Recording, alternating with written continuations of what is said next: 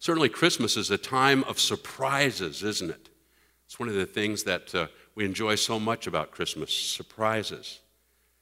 It reminds me of a lady who was preparing Christmas cookies. She heard a knock on the door. She went to the door, and there she found a man who was dressed very poorly, and obviously he was looking for some Christmas odd jobs. He asked her if there was anything that he could do. And she says, "Can you paint?" "Yes," he said, "I'm a rather good painter." "Well," she said, "there are 2 gallons of green paint and a brush, and there's a porch out back that needs to be painted. Please do a good job, and I'll pay you whatever the job is worth." He said, "Fine, I'll do it quickly." She went back to the cookie baking and was having fun. Not too much longer, she had another knock on the door, and she went to the door, and there was the man, and you could see he had paint on him, green paint all over him, and she went, and as she looked at him, he had a smile of great satisfaction on his face. And she said, "Did you finish the job?" And he said, "Yes, I did." "Did you do a good job?" And he says, "Oh, yes. But lady, there's one thing I want to point out to you. That's not a Porsche back there, that's a Mercedes." Quite a surprise, to be sure. But if you want to talk about surprises, consider the story of an elderly man in Phoenix. Just before Christmas, he calls his son in New York City. Speaking with passion, the old man says, "Son, I hate to ruin your day, but I want to tell you that your mother and I are divorcing. 45 years of misery is enough." "Pop, what are you talking about?" the son says. "We can't stand the sight of each other any longer," the old man says. "We're sick of each other. And I'm sick of even talking about this. So go call your sister in Chicago and you tell her." Frantic, the son calls his sister, and she explodes on the phone.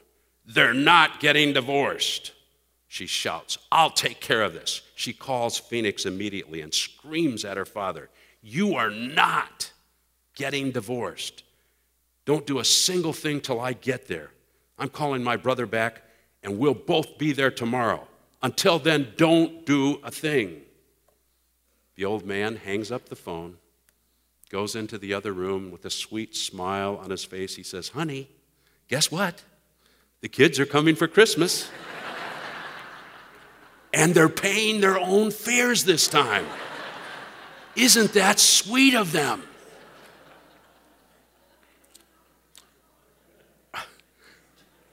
Well, I hope none of you have those kind of surprises this Christmas.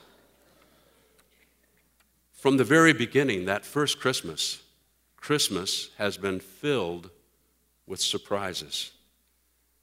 Think about it. After 100 years of anticipation, after hundreds of years of waiting for the Christ to be born, finally a son is born. Today, if you would, turn with me to Luke chapter 2. I'm going to be reading that familiar passage from chapter 2, verses 1 through 7, as we see the birth of Jesus through Luke's eyes. And if you would, follow along with me in your Bibles, if you brought your Bibles or in your pew Bibles or on the screen. Listen now for the word of the Lord in this familiar passage.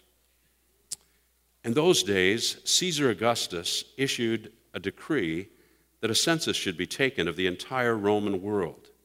This was the first census that took place while Quirinius was governor of Syria. And everyone went to his own town to register. So Joseph also went up from the town of Nazareth in Galilee to Judea in Bethlehem, the town of David, because he belonged to the house and line of David. He went there to register with Mary, who was pledged to be married to him and was expecting a child. While they were there, the time came for the baby to be born, and she gave birth to her firstborn, a son.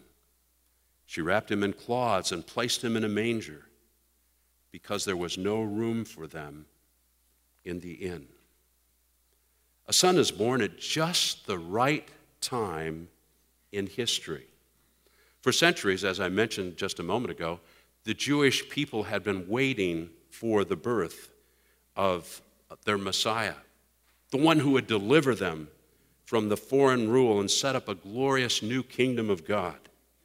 Little did they know that the night mentioned in Luke 2, when Jesus was born, was the grand culmination of God's plan for them and his activity in their lives and history. You've heard me say many times that the Greek has two words for time. One is chronos, which means the orderly measurement of time. I have on here a chronometer, better known as a watch, and we also measure time by clocks. There's a digital one back there that I'm watching very closely. And then there's another kind of time, and that time is kairos. And kairos is time of fulfillment, God's special time, kingdom standard time. After being ruled and in some cases exiled by the Assyrians, the Babylonians, the Greeks, now Israel is being controlled by the Romans. Now the Romans, who could be ruthless and anything but God-fearing, were being used by God to accomplish his purpose for the world. In his book, The Jesus I Never Knew, Philip Yancey writes that the Roman emperor whom we just read about, who was there at the time of Jesus, Augustus, brought great hope to the whole Roman Empire. Here's what he says. More than any other ruler, Augustus raised the expectations of what a leader could accomplish and what society could achieve. It was Augustus, in fact, who borrowed the Greek word for gospel or good news and applied it as a label for the new world order represented by his reign. During that kairos moment in time in the Roman Empire, there was what we would call Pax Romana, which meant Roman peace. With so much of the world under the rule of the Romans, there was a relative kind of peace that swept over the world at that time. The Roman leaders, while they allowed freedom of self-rule wherever possible, allowed then for a peace to be transmitted around the then-known world. To go a step further, in it being the right time, there was a common language spoken throughout the whole Roman Empire. Even though there were particular languages in each area, most of the people had to speak either Greek and Latin, which was the common language. Communication was possible in a way unknown previously in history. Also, there were the Roman roads. Think about it. Probably no time in history had there been roads that were better than those during the Romans, much like our interstate highway system has opened up all kinds of opportunities for transportation, travel, commerce, and for them it was communication too. It was greater than any time that had previously been experienced. Do you see how it was just the right time? Jesus was born in Kairos time.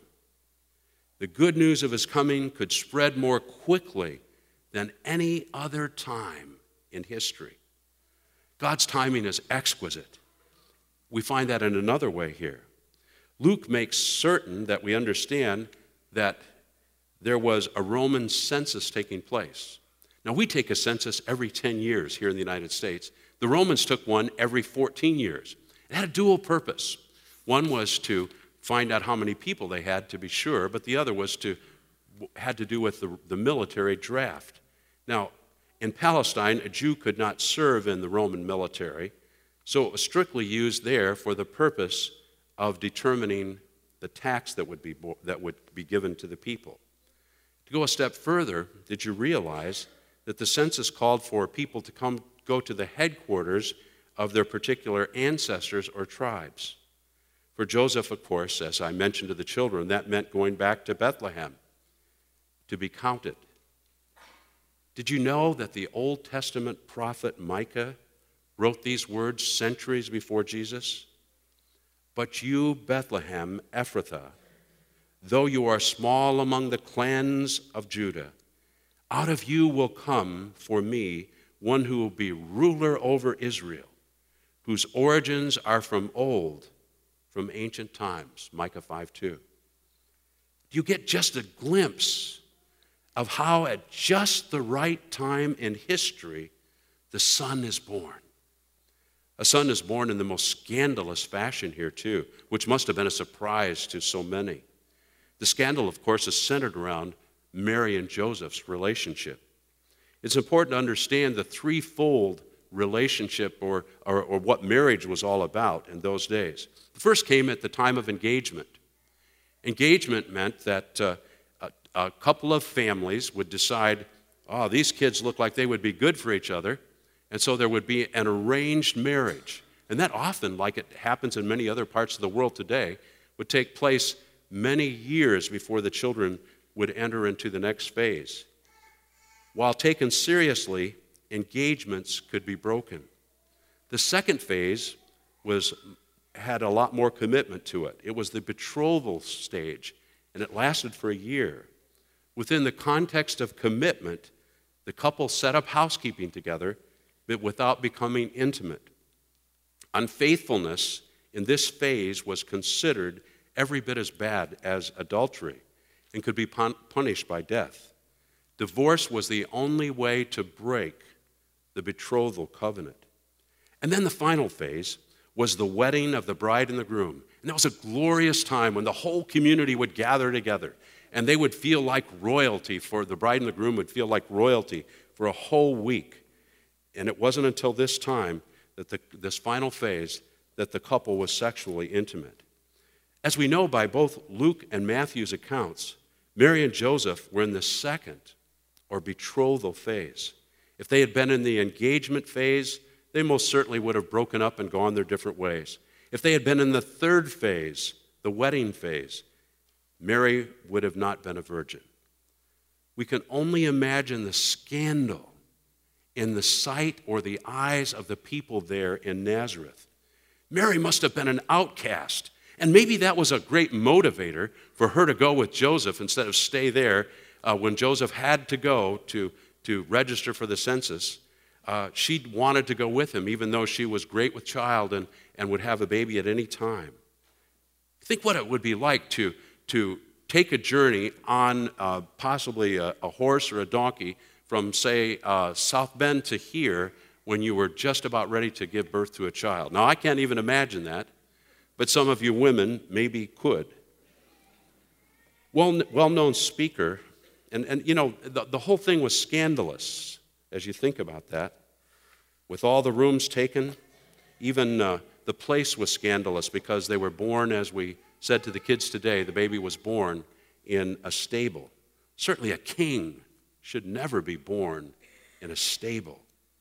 Well-known Christian speaker and author Ravi Zacharias, in his book, Questions I Would Like to Ask God, writes, I have often referenced the quote by talk show host Larry King in his response to a particular question. If you could select any person across all of history to interview, who would it be? Mr. King's answer was that he would like to interview Jesus Christ. When the questioner followed with, and what would you like to ask him? King replied, I would like to ask him if he indeed was virgin born. The answer to that question would define history for me. Now, Ravi Zacharias then writes that when he requested permission through a common friend to quote Larry King, King sent word back saying, and tell him I wasn't being facetious. Without question, King was right. The scandalous fashion in which Jesus, the Christ, was born does define human history. God is the God of the impossible. And that brings us to the next point that I want to make. That Son who was born is forever been changing human history, transforming human history. In Luke's gospel, the shepherds from the hills of Bethlehem are the first to receive the announcement that the Son is born. On the socio-economic ladder of that day, the shepherds were certainly on the very lowest rung. Just as his birth in a stable made a statement about God's priorities, so this birth announcement tells us that God highly values all people and not just the rich and famous.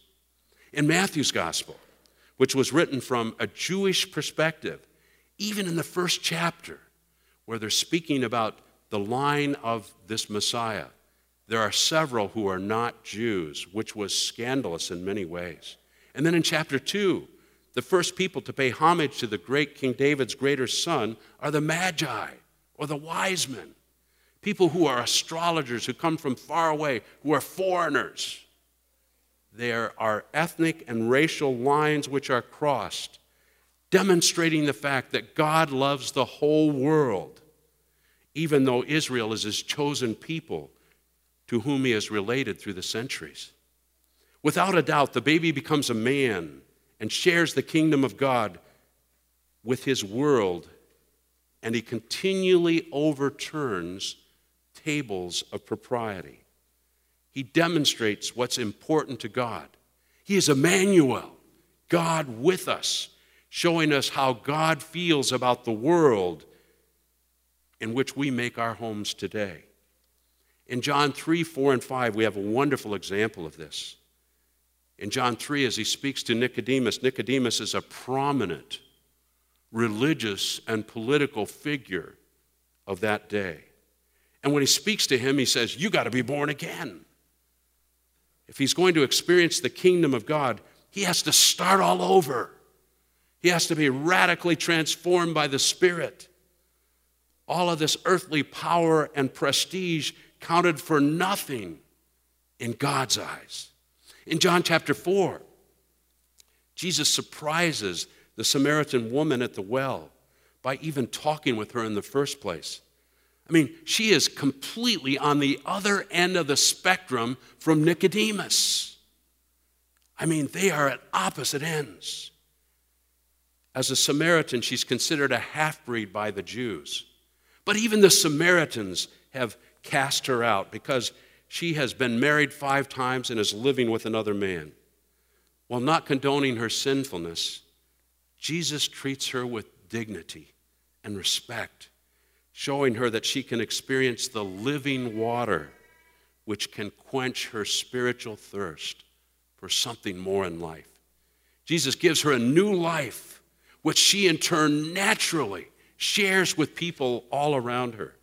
In John chapter 5, Jesus encounters a man who has been an invalid for 38 years, and he feels sorry for himself. He's in the midst of a pity party. But even though it's the Sabbath, Jesus heals the man, giving him a new lease on life. In so doing, Jesus infuriates the religious leaders of the day, concerned more about their traditions than they are about people. Yes, this son who was born that day has forever changed history, even though he only preached, taught, and healed for 3 short years. He was horribly misunderstood by the misguided, paranoid religious leaders, causing them to execute him like a vicious criminal. But this son born, raised triumphantly from death to everlasting life, proving once and for all that he is the King of Kings, that he is the Lord of Lords. He is the one who was prophesied by men of old. In the more than 2,000 years since this son was born, Jesus has continued to transform the lives of people who would follow him as Savior and Lord.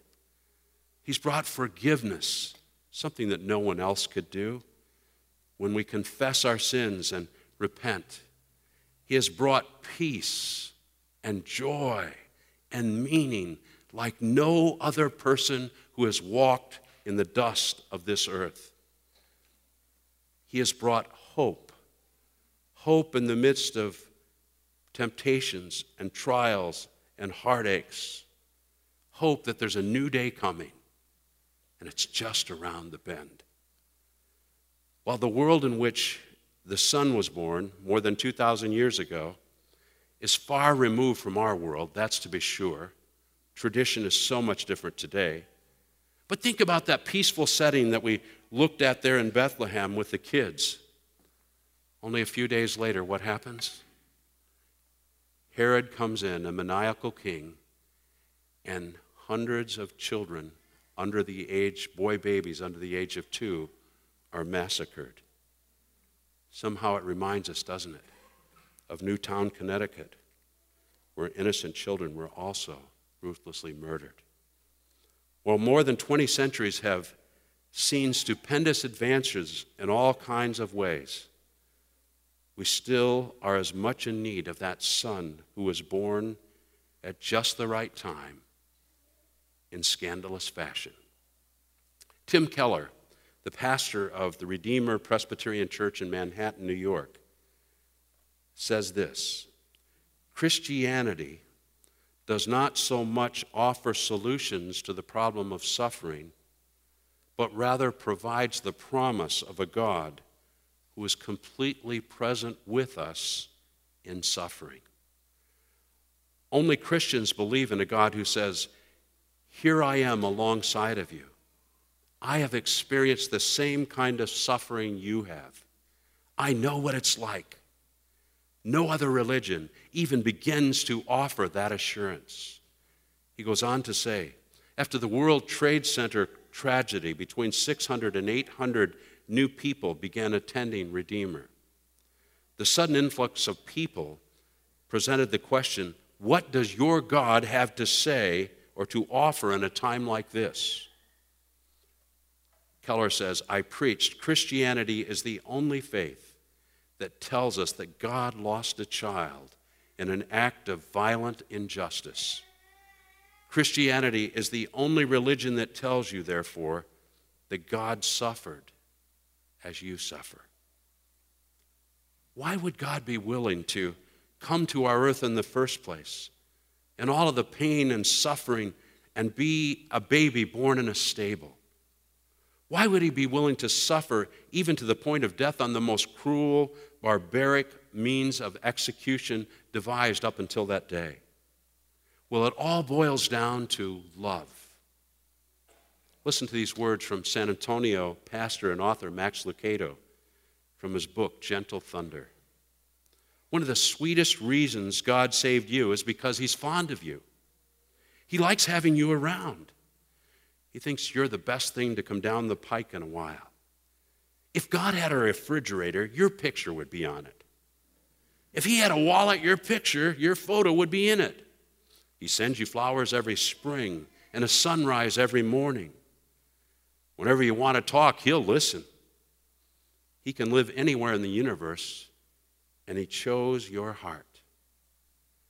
And the Christmas gift he sent to you in Bethlehem, face it, friend, he's crazy about you.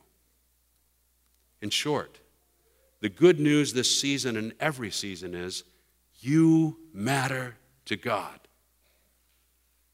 The question that we have to ask is, does God matter to us? This awesome and gracious God wants to matter to you. He wants to have a personal relationship with each one of us. There's not a better time than today, 2 days before Christmas, for the Son to be born anew in you. That can happen as you simply, by prayer, confess your sins, and then by faith unwrap the greatest gift ever given as you invite Jesus to be a part of your life. From the very beginning, this is what God had in mind when he sent Jesus to be that Son born here on this good planet Earth. Maybe to go a step further, this morning can be a time when you can come home for Christmas. Maybe in all kinds of ways, for all kinds of reasons. Some of them would seem good, and some of them maybe don't seem as good anymore. You've stepped away from that relationship with God. Again, through prayer, right here today, you can come home. If you've been wandering off on your own, doing your own thing, he stands ready to welcome you home with open arms. And to go a step further, maybe today as you consider all that God has done, coming to our earth, living amongst us, you say, God, what is it that you want me to do? What is it that you want me to give you? What do you want me to commit to you? What do you want me to pass on to others as I share your gracious love? I would challenge you as you open gifts to think about what God is calling you to be and do in your families, what God is calling you to be and do in the world where you live. In the next few months, by God's grace, there are going to be some opportunities opening up that go along with Vision 2020. They'll give us a chance to do hands-on ministry, to reach out in all kinds of ways. Are you willing to ask the question and mean it? God, how do you want to use me? This week I read an interesting fact in the paper. As many of you know, I was a pastor for 13 and a half years at the Southport Presbyterian Church down on the south side. One of the things that happened about 3 or 4 years ago was that we found that there was a large population of Burmese refugees in our community.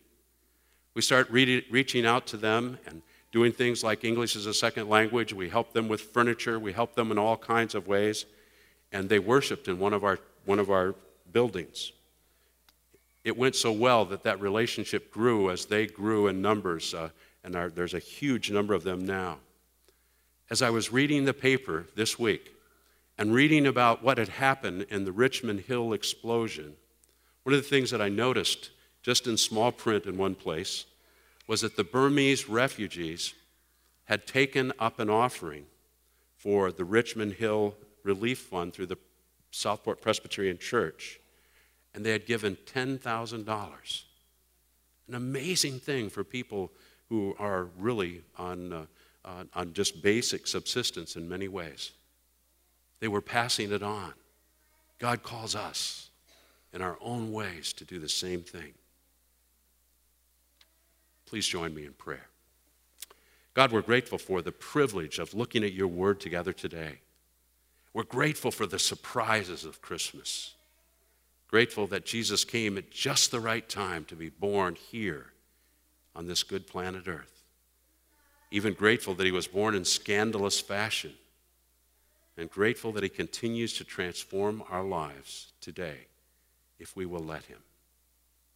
God, I pray that you would speak to each one of us, not just in these moments, but in the moments to come, as we celebrate Christmas. Continue to help us to look for ways that we can show you that you matter to us. I pray all of these things in the name of Jesus the Christ. Amen.